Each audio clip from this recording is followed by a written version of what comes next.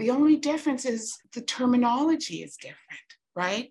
The energy, the approach, the heart behind it is exactly the same. The personhood, the value of seeing that person, connecting with that person, speaking with that person, understanding their social story. That was Tracey Human talking about caring for individuals with intellectual or developmental disability, or IDD. She's a pain and symptom management consultant who provides education and palliative care in the community. She's joined by Bob Parke, a bioethicist, in this episode, where we discuss how the 7 keys for a life-changing diagnosis apply to individuals with IDD and their families. It's an eye-opening episode where we discuss the heart of palliative care, which is how to achieve truly person-centered care for conditions that aren't usually thought of as life-limiting. Hi, I'm Xian Xiao. And I'm Sammy Winemaker. We talk to people who have information and tips on how to unlock a better illness experience. The waiting room revolution starts right now. Tracey, Bob, so glad you could join us. Welcome to the podcast. Oh, I'm delighted to be joining you. And I'm happy to be here with you as well. Thank you very much for the opportunity. Our pleasure. So, Tracey, I know you are a pain and symptom management consultant. Correct. And Bob, you are a bioethicist. Maybe you can tell us in a few sentences what you both do on a sort of a daily basis so our listeners catch up on your work. Yeah, absolutely. I would refer them back to one of your earlier podcasts with Mahogany Hines. And she spoke for the whole collective pretty much of the consultants across the province of Ontario. But our role is to capacity build in all things palliative care, in all sectors, predominantly in the community, long-term care, community service sectors, primary care, and with the additional mandate to coach that knowledge to practice. Because we know that education alone doesn't promote the level of change that we want, and how things look, smell, feel, and touch is often different in real life. Mm-hmm. And to be able to mentor that into what it would look like for the population a particular organization or facility serves, as well as policies and procedures and those sorts of things to support using the right tools for the right task. And then we sit on a lot of advisory. We partner in research, not only in Ontario, but across the country, many of us. And we sit on numerous tables. I had the benefit of being on the OPCN, the Ontario Palliative Care Network's Clinical Advisory Council, and other places in the past, other networks in the past. And so that's what I do. And that's where I met Tracey, was on the OPCN Clinical Advisory Committee. And I'm Bob, I'm the bioethicist, not Bob the builder. And I've been a bioethicist for many years in a community hospital. I was at Humber River Hospital for many years, and then I retired in 2018 to be a caregiver. But at the same time, I was still doing some work at University Health Network with an overlap at Surrey Place, which is a center that works with folks with intellectual disabilities. And something that I believe very, very strongly in is that healthcare is a continuum, and that the majority of healthcare is in the community, and that hospital care is an episode of care. And something I believe very strongly in is to try as much as possible to go upstream to do some of the work that we need to do. And Sammy, I've heard you speak about, the notion of the natural course of an illness. And one of the examples that challenges me is folks who don't know that their loved ones with dementia will have swallowing problems. And they end up in the emergency department with aspiration pneumonia. And so I try to get out to the long-term care homes, meet with family councils, and do a little bit of a teaching in preparation for what might happen. So for me, there's a prevention part of bioethics that has been very important to me. I wanted to start with palliative care and then get to IDD and just as a subsequent question. But we were just talking about this today, Sammy and I. We really were trying to, as we spread our message, talk to people like yourselves who are providers and patients and families as well, like real firsthand experiences, particularly of this idea of the keys that we've put out in our podcast, and I know you've listened. So I guess my question is really about, in your work in palliative care or your own personal experiences, do these keys resonate with you, and how are you using them? I would say they absolutely resonate. And it is certainly things that those of us that have been practicing in palliative care, and I've been doing it for 35 years now, it resonates highly. Not only in my professional work, but also in my personal life, because I'm the baby of 7 siblings, and I'm the last survivor of my siblings and was involved in their end-of-life care journey. So 6 of them and 2 parents, and a few friends and their parents. There's a lot of personal journey there. And it's an interesting comparative because it was only because of some of my work professionally that it equipped me for the right questions at the right time and stages. At the same time, there is that duplicity of being the sister, being the daughter, and the emotional burden and the changes you experience through that. And sometimes you can't be, in my instance, the nurse and the sister at the same time.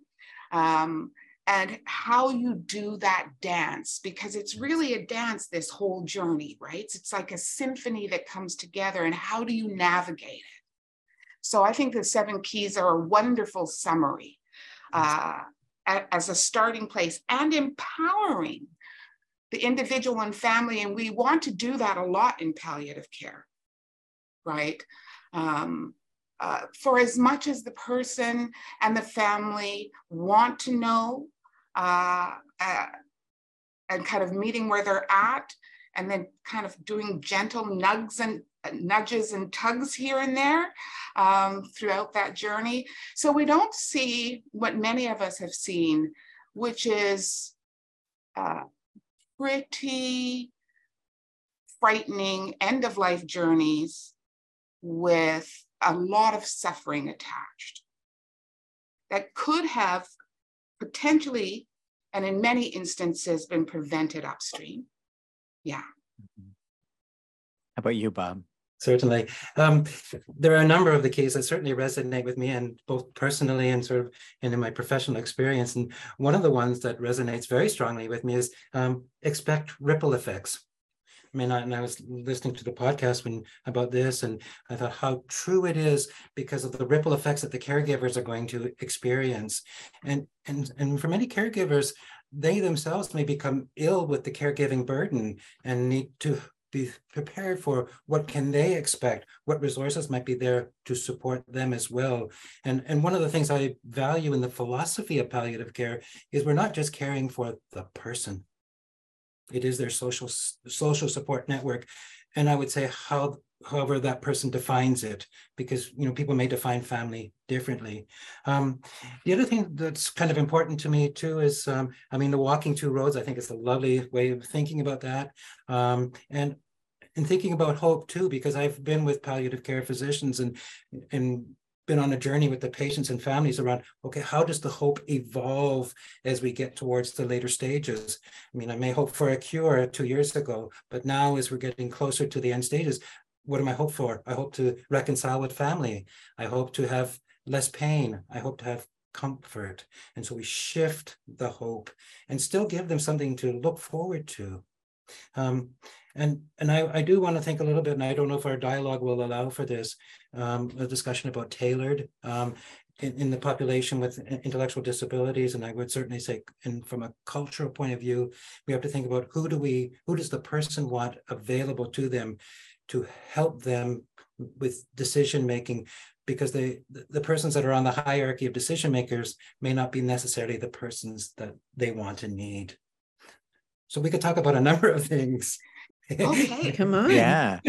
I mean, that was one of our hopes, which was that as we were thinking about this, as you know, we thought about this was about end of life, and then palliative care is much broader and going upstream. But we had always, as we sort of were saying the 7 keys, it is more than just about dying. It is about living well. It is about chronic disease, chronic and progressive disease even. Yes. And so we had always thought it could be applicable to other populations without necessarily having that, frontline experience that you have. So we are so honored that you're going to what your thoughts are about how these keys could apply to a different population, the individuals with intellectual and developmental disabilities, which, the acronym for that is IDD. Right. Correct. That's correct. That's what it is here in Ontario, Canada. Some areas they call it developmental disabilities. Internationally, they may call it learning disabilities, like in the UK and the European Union.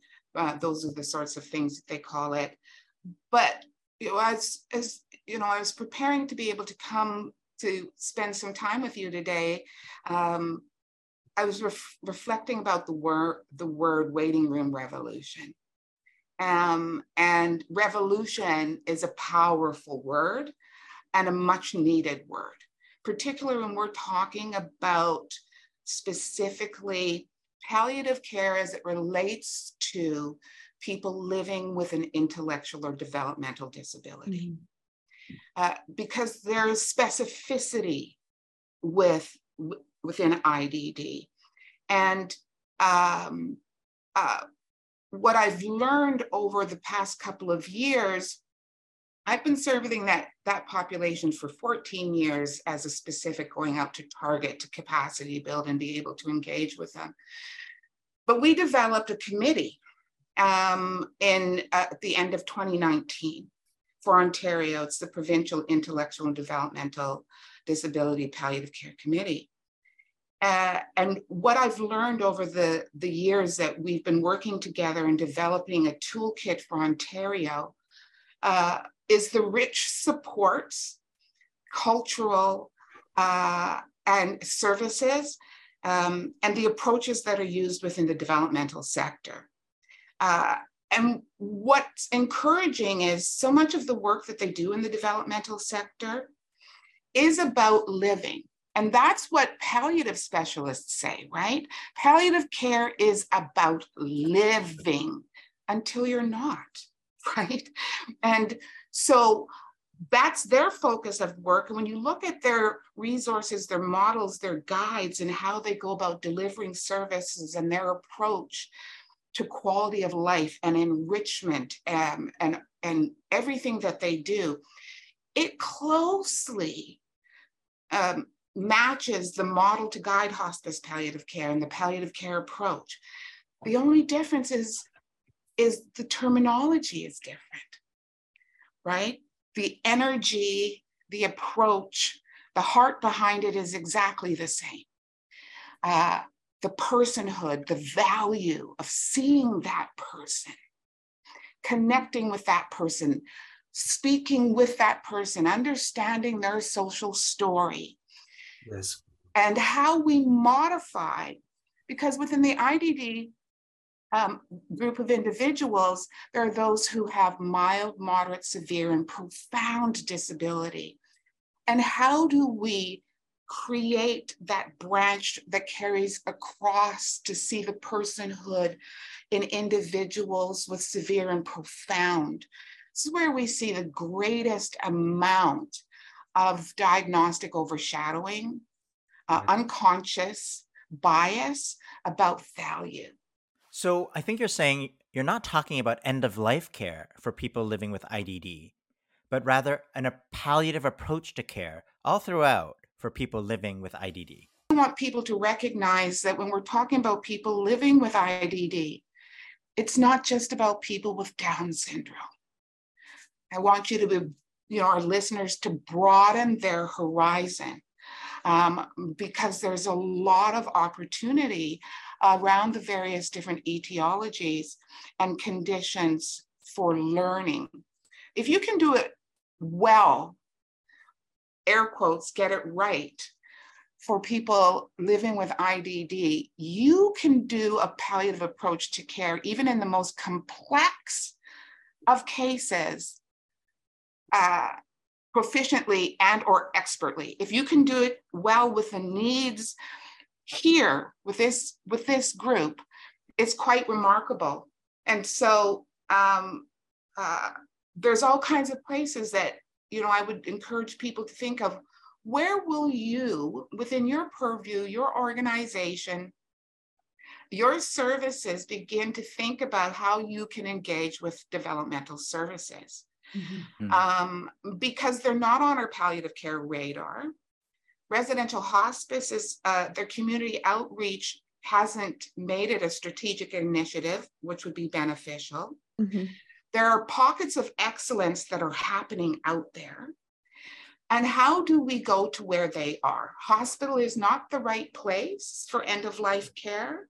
Hospitals are incredibly traumatizing and distressing and cause these individuals to deteriorate quicker. Long-term care is not the right place. Developmental services that work in supported independent living homes, congregate living homes, and the complex high-intensity needs homes want to keep the individuals at home whenever possible. And so what are the barriers to supporting them at home, or just getting the best care more generally? There are challenges, for example, with people meeting issues like diet, or I think diagnostic overshadowing is what Tracey said earlier too, that the prejudices that we feel sometimes when we look at somebody and think, oh, they have an intellectual disability, and we may not necessarily think that they've had a full and rich life, and because of that may not treat them in the same way. I remember a consult that I got when I was in the hospital where a person came in from a group home, and the physician wasn't quite sure how aggressive to be in the diagnostics and therapies and treatments for this particular person. But I'm grateful that physician consulted with me, and I called the group home and found out that this person was a member of the disabled sailing. They were a baseball fan. They enjoyed cooking in their place when they were able to do that. And they had a loving family within their group home. And when I was able to record and tell the social story of this patient, the care changed. Now, I don't think it should, but it indicates a sort of a risk. I'll let Tracey just speak a lot more fulsomely than I can. But one of the things that I've had concern, for example, with the folks with Down syndrome who may experience dementia before the age of 65, because they're under 65, they may not be eligible for a consult with a geriatrician who may know very well how to manage dementias. And so that for me is one of the practical concerns with this population. And so thank you, Sian, for giving me an opportunity, but I'll turn it over to Tracey to elaborate more. Thank you. So globally, people living with IDD fare worse across all healthcare indicators. There is a huge disparity in wellness care, number one, that then impacts them, that results in premature death. It's interesting when you think about the average life expectancy for the majority of individuals. Now, there are always those individuals that, are on either side of the continuum, but we're just talking about on average.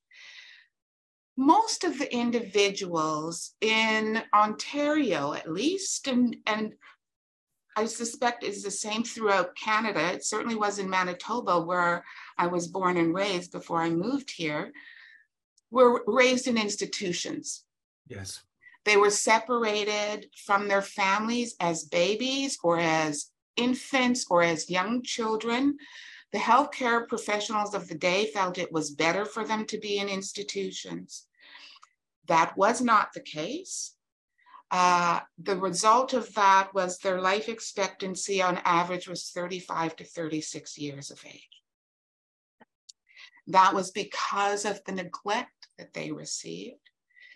And unfortunately, they are survivors of multiple levels of trauma: physical, emotional, sexual trauma, forced sterilization, the list goes on. Now, this was done at the hands of healthcare providers. So when we see some of the deficiencies in accessing primary care, and when we're talking about those who are at chronic, advanced, and end-stage illness, the individuals that were in institutionalized care before they were moved into congregate setting, and the last ones here in Ontario just closed in 2009, the last 3. These are the individuals that we're seeing now in our healthcare stream. They're terrified of us because we were the kinds of people that did this to them.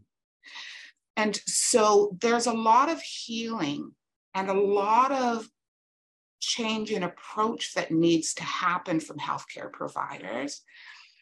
And that's where we leverage our developmental service workers, right? Yes. So the DS workers, or the developmental services workers, they are so critical to ensuring the best care for people living with IDD.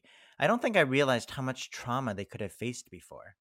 I'm wondering if it might be helpful for the listeners, if maybe we could list some of the conditions that result in intellectual and developmental disabilities, just so we're not being too vague for the listeners about who these people might be. When we talk about some of the common etiologies, when we're talking about the deletion syndromes that, like Rett syndrome, Williams syndrome, Prader-Willi, Smith-Magenis, Angelman, Fragile X. Those are all under, deletion, chromosomal deletion. We have our Down syndrome, which is an additional. And then we have fetal alcohol syndrome. Some of the individuals that are on the autism spectrum disorder, and some individuals with neuromuscular diseases, if they fit the IDD definition. And so under the Ontario Services and Supports to Promote Social Inclusion of Persons with Developmental Disabilities Act from 2008, developmental disability, and here on the podcast, we're using the term IDD, is an umbrella term for different disabilities that involve the person that has prescribed significant limitations in cognitive functioning, adaptive functioning, and those limitations originated before the person was 18 years of age, are likely to be lifelong in nature, and affect areas of major life activity, such as personal care, language, skills, learning abilities, the capacity to live independently as an adult, or other prescribed activities. And so in some instances, someone with cerebral palsy would not fit that criteria at all, right? And then in some instances, we have more of a dual diagnosis scenario with those challenges that they're living with, and they have CP, right? And so there's individuals with, that are living with the consequences of maternal rubella, that had meningitis, and so on. And so it really is incredibly broad and highly specific at the same time, right? It's very individualized, what we're talking about, but there is a framework that we're looking at. So, the prevalence is 2 to 4%. That's what we're working with right now as our estimate, knowing that it's more than that. And that majority of these individuals would benefit from a palliative care approach. Now, the palliative care approach and the tools has to be modified because our gold standards don't translate well for these individuals at all. Yeah, do you want to elaborate? That was one of my questions. There are a lot of tools to try to help people to apply a palliative care approach. What are they missing that's not capturing? How do they need to be modified? You just sort of hinted at, yeah. So if we're talking about tools specifically, so those that are familiar with palliative care will be familiar with the palliative performance scale, the PPS. That doesn't work. because many of these individuals have distinct frailty and they would score as end of life their whole life. Yeah. Mm-hmm. Particular are moderate, severe, and profound. So the PPS doesn't work. If you are an expert and a specialist, you'd be able to do the translation, Mm-hmm. but it's not going to catch people. Mm-hmm. The palliative prognostic index has benefit, but we tend to layer that on at end of life anyways to refine clinical estimated survival time. The gold standard framework is wonderful, and clinicians would use that because of the secondary health concerns and comorbidities, but that's not helpful for earlier ID out there in the community. It's highly a clinical tool. The surprise question is wonderful, but you have to have some idea what's informing that surprise question, right? Mm-hmm. When we talk about things like pain identification and screening for those who can self-report, the ESAS is too abstract. 0 to 10 doesn't work, right? It has to be something for mild or moderate that is a 4 or 5 point scale. Is it a little bit of pain? More than that? Really bad, right? Mm-hmm. That translation of the tools. Or more than you can even take, right? The nonverbal and cognitively impaired tools. Now, here's the nuance. Just because somebody's nonverbal doesn't mean that they are profoundly intellectually disabled. When we talk about the early identification earlier about needs and where are the needs changing? What does that picture look like? Yes. We're needing to compare baseline to what's changed in the baseline for Mm-hmm. a person living with IDD. Mm-hmm.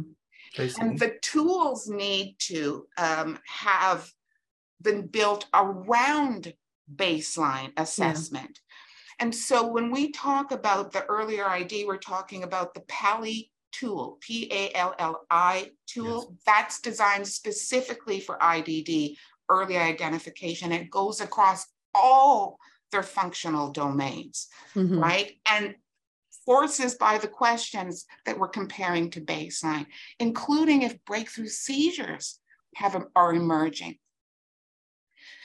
We're talking about the gold standard framework. The toolkit that we're developing has been modified specifically for IDD. So how do we incorporate that with the existing mm-hmm. gold standard? If we're talking about pain and symptom screening, well, one of the pain tools that would be used would be called the CPS NAID, N-A-I-D. That's designed, has been tested, and has 94% reliability and specificity in people where we must translate behaviors to identify pain. And so you begin to, and that's just a bit of a dipping everyone's toe in the waters. I mean, I could talk for hours about the differences. I don't believe how you. We layer the tools, and layer the tools, right, to equip everyone. Mm-hmm. But that gives a start. Yeah, right? I'm thinking about a patient that I had as you're talking, as someone who had intellectual and developmental disabilities, and he would have met the criteria that you mentioned. And I'm just trying to think about what was unique about this particular situation. He lived with his family. He couldn't live independently. And he developed a cancer. And the things that I think stuck out for me were something that you've mentioned, which is this idea of baseline, that it is super important, or it was important, for us to really trust that the family knew this gentleman so well that they could pick up on change, that their report of something being different or worrisome or concerning had a lot of value, because they, based on their relationship and knowing the person, they were our best early identification tool, because they pick up the change quite quickly. Yeah. And so they know them so well because, of course, families have typically, or in this scenario, I shouldn't say typically, been very vigilant, had spent a lifetime protecting and supporting this loved one. So they knew them intimately, almost like, I can just imagine like a mother knowing their baby, you know, like you just know that what the baby needs, or not that these people are babies, but it's just that intense relationship of caring that puts them in a position with credibility, the families, right? And so that was one huge thing. Another huge thing that stood out for me was how protective the family is, and how any kind of healthcare provider entering onto the scene has to be, or any change in care setting, we have to be uber mindful of the mama bear syndrome, you know, which is to the person's benefit, that this person comes, like you said, Bob, as a unit of care with a very vigilant person right beside them. And so we do have to treat the families with the utmost respect and not dishonor the fact that they are not just privy to our care team, but they are the care team, and we are invited into their care team, not vice versa.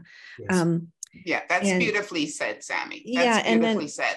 The last thing is what you said about assessing symptoms, that again, it's not typical how we would assess the symptoms. And again, a reliance on the family to tell us, how do you know that your loved one is in pain? What is it? Like looking at behaviors and change in behaviors, but that we use a whole different spidey sense around symptom assessment with this patient population, right? So it truly is a really unique, reflecting on my experience with this person and their family. It was completely unique, humbling, enriching. And I have to tell you, like, just, you know, I'm constantly amazed at families who care for a loved one while they're, you know, declining at home. But this particular, leaves you in awe. This scenario was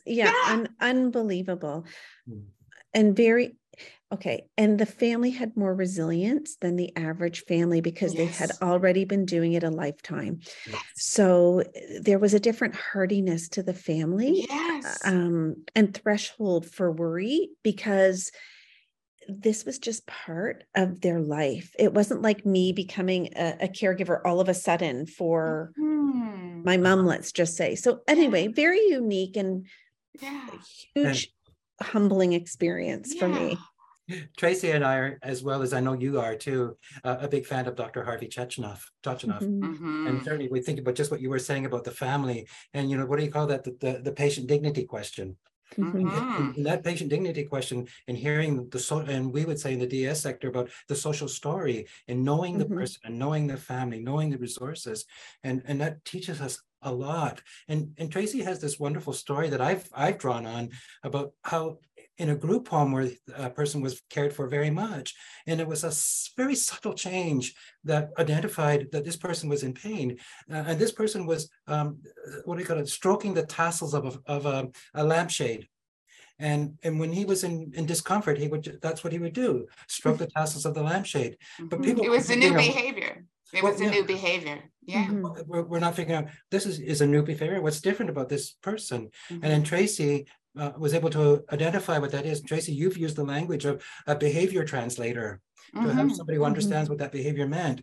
And when it was understood with that when he was in pain, he was stroking and soothing himself with the tassels on the lampshade, then there was a response to that. And then we could move forward with it. It wasn't a typical behavior to stroke the tassels. It was new, but it needed, you know, the extra eyes coming in to say, is that a normal behavior? When did that start? Then I could tie it to, yes, something had changed there. medically, and then we could start investigating those sorts of things. But I love the fact that you talked about these amazing qualities of these amazing families. And I would add to that is that we have a lot of disenfranchised people living with IDD that no longer have contact with family. Yes. Because of that institutionalized separation. Or, you know, they're in their 40s, 50s, 60s, 70s. So family is deceased, or they have elderly siblings that may themselves be quite ill and or living with their own health challenges and cognitive impairment and in long-term care. There's a lot of different reasons for it, but people with IDD consider their direct developmental service workers family. Yes. Yeah. Now, healthcare providers have a hard time with that because we like to talk about therapeutic boundaries and all the rest of that. We're just going to have to get over that. We're just going to have to find a way to get over it, because how they function works. And the individuals will say that my service worker is my trusted person. I want to discuss everything with them. And if I can't talk to you, you need to listen to them. We need some legislation changing, right? That has wording around the person that knows the individual best, right? And that's our supportive decision-making, where Bob's a master at. And I've learned from the Iris Institute, Dr. Bill Sullivan, Dr. Michael Bach, and others about supported decision-making. And there are other provinces like in Alberta and British Columbia, in which they do have legislation which includes, you know, who should be available to support the person. Because, I mean, we've had practical experiences of where a person with an intellectual disability came into the hospital, and the staff members at the time said, "Oh, we're not letting the trained worker come in because they're not on the hierarchy of decision makers." Whereas if they were in another province where they had the form that said they are the supported person, they would be allowed to come in. And the difficulty for the poor hospital staff is because they didn't allow the person in who knew the person well in terms of how to communicate with them, where's the best place to have discussions. They ended up with behavioral problems, which then prejudiced the care all the way down. Whereas if they had allowed the person in from the get-go, they would have had a better care experience for the patient for sure. And in this case, the substitute decision maker, a family member, wanted the trained worker in. And of course, the patient, our person with intellectual disability, would have gotten the appropriate care. And this was a situation which may have included rehab, and actually ended up with a situation where they were denied rehab because of the behavioral response that was evoked earlier on. Now, so I've come to appreciate that, and I had to do some cajoling with patient representative in the hospital and so on to allow for the patient's worker to come into the hospital. But I've sort of learned subsequently from David Lepofsky, I think is his name, a lawyer who himself with a visual disability, said I could have used the human rights legislation to say that there's a duty to accommodate, but you don't want to bring down the hammer if you don't have to. And if we look, there are supported decision-making tools, like in Western Australia has a very good tool. And it does things like, you know, where, who, what technology is best to use. Because the goal is, let's give the person the best chance to see if they can participate in their decision-making. And as Tracey will say many times over, that they may not be able to verbally communicate wishes, but they may have another way of doing it.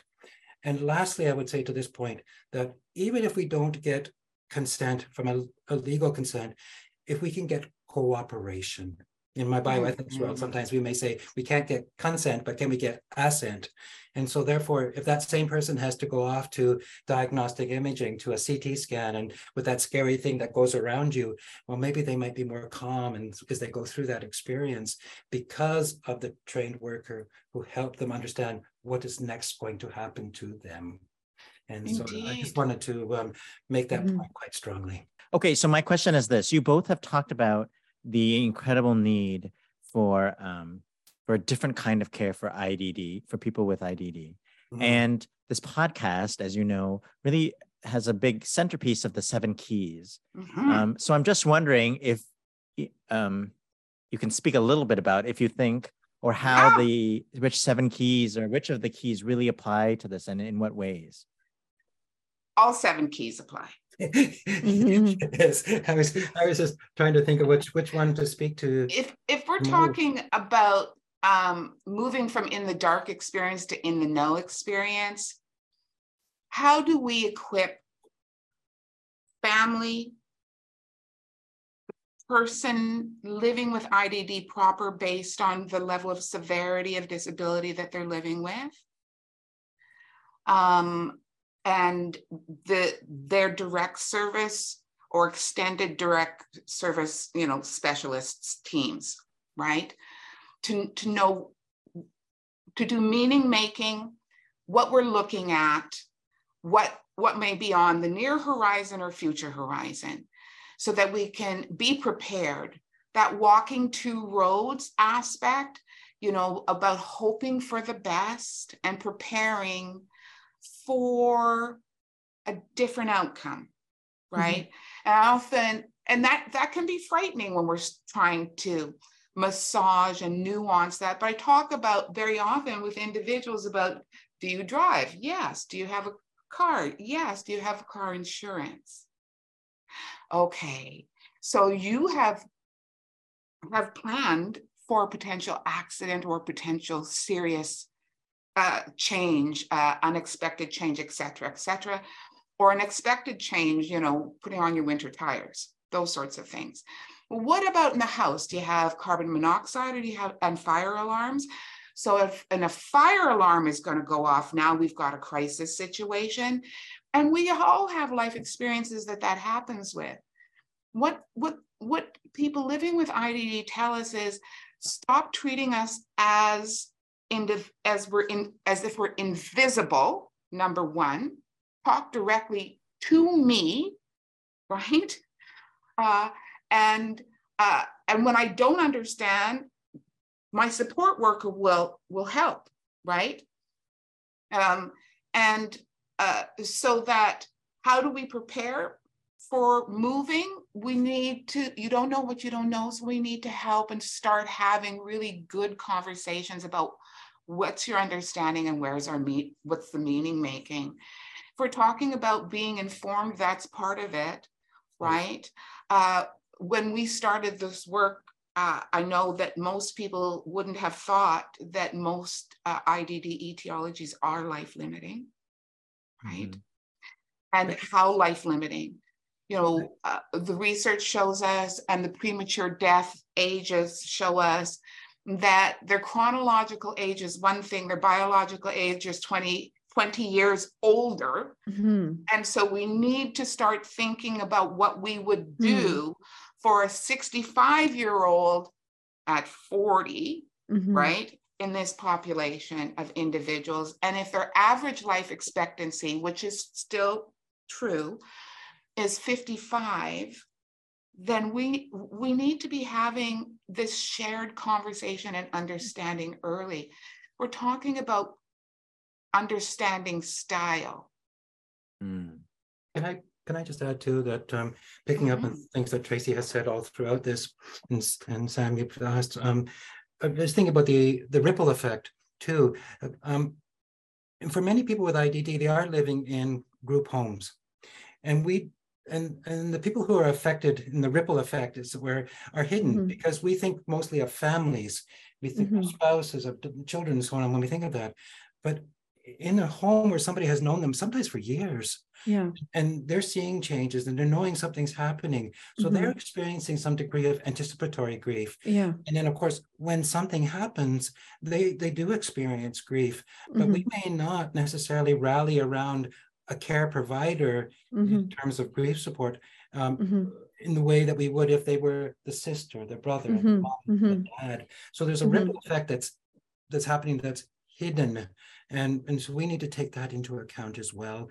I don't know, Tracey, maybe she articulates better than I do, that whole zoomed out notion, we need to try to get involved earlier and go through what is the natural course of this illness and what might you expect? And because of the disability, what barriers might you expect and what can we do to remove some of those barriers ahead of time? So there's a lot that we could say, but thank you. I'm thinking about about a person who is living in a group home. I'll just call it a group home, a supported living. Their family might not be right there, or they might not have family. And how you both have mentioned that the care workers, the support workers become their I wouldn't say family of choice, because they don't necessarily choose them, but they're their family, right?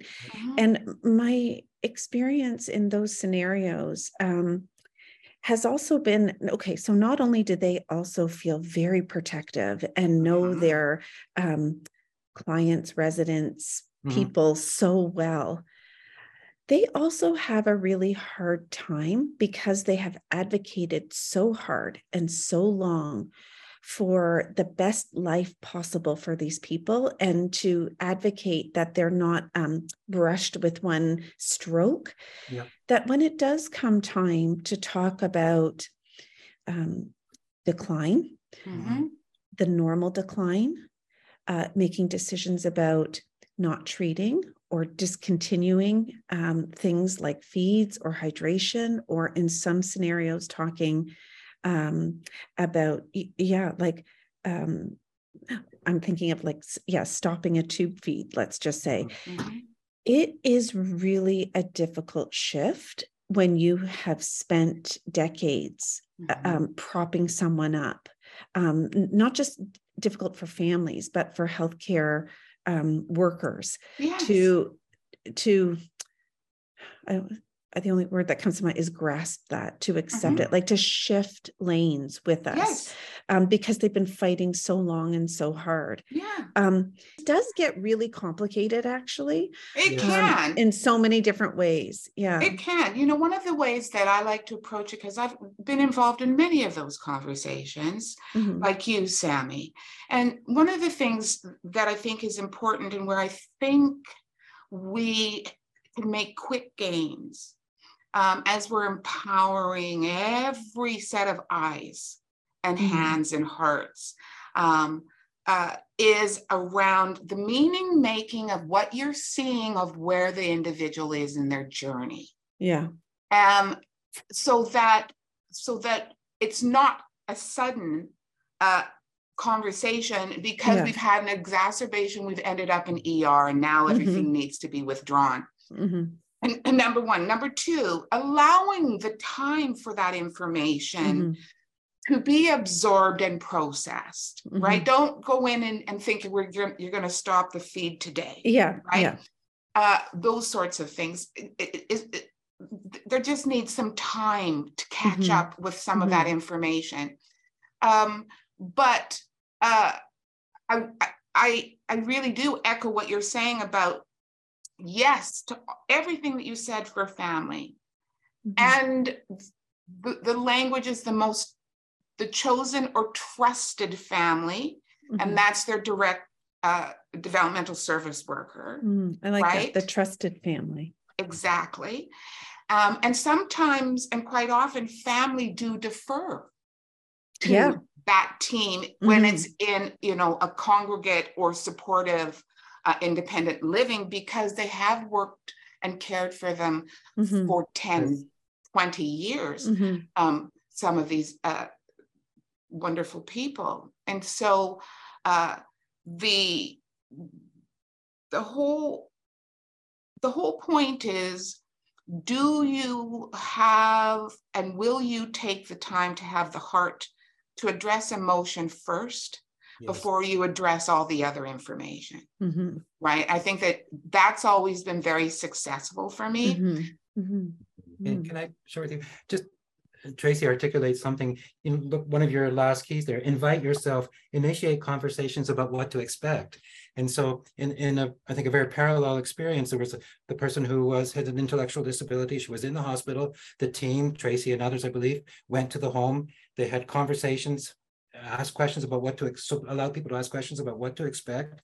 And then the person was able to be returned back to their their home and in the place that they knew. And this person with intellectual disability, the story that I'm familiar with, they were sufficiently capable to say, I want to go home. Yes. They didn't want to be in the hospital. And our colleague from Central Community Living said it beautifully. When she got home, Mary is still Mary.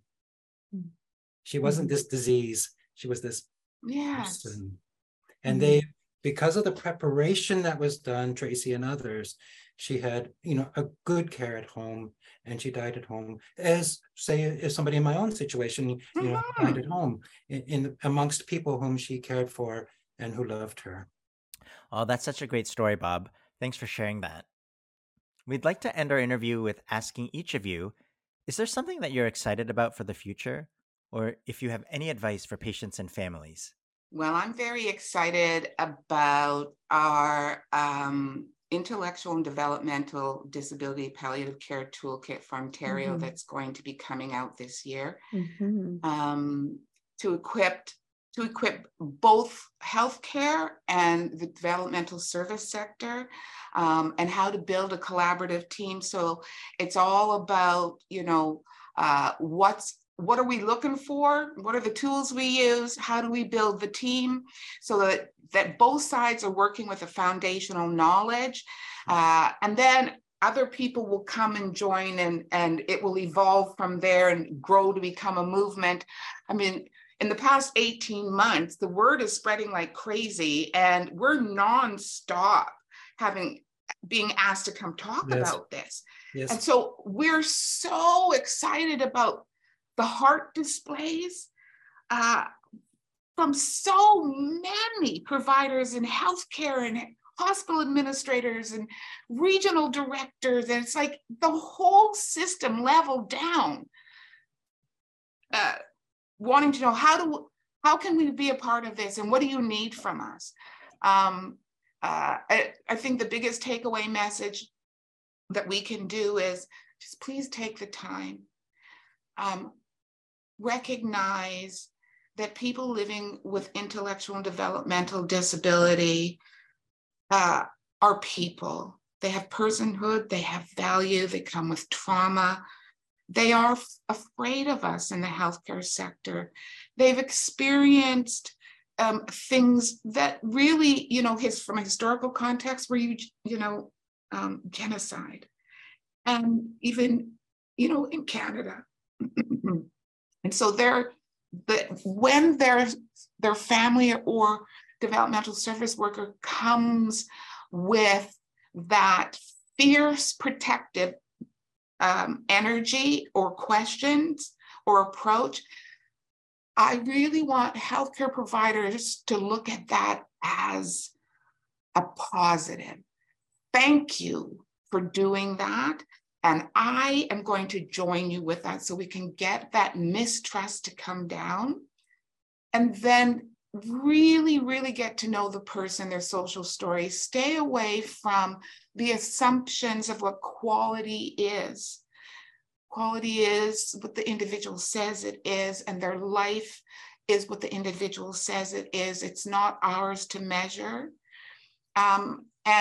And if the individual can't tell us the answer to those things because they have really profound quality, is what the people that have been loving them, their life, tell us, right?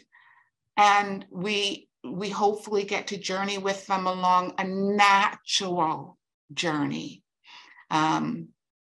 just giving the best possible whole person centered care available, picking the team that has the knowledge, skill, and experience to do that. How about you, Bob? The last word. Yes, thank you very much. A few years back, there was an article, I think it was in the New England Journal of Medicine, about palliative care. Isn't it just the best care? And I love the question and then the answer that kind of flowed from that question.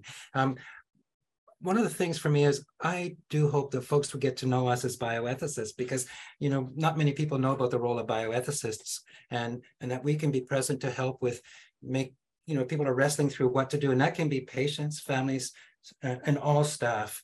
So that's one of the things that's very important to me. And that bioethics is integral to all that we do. And we may not always recognize it, but we're making a judgment about the good that we want to do.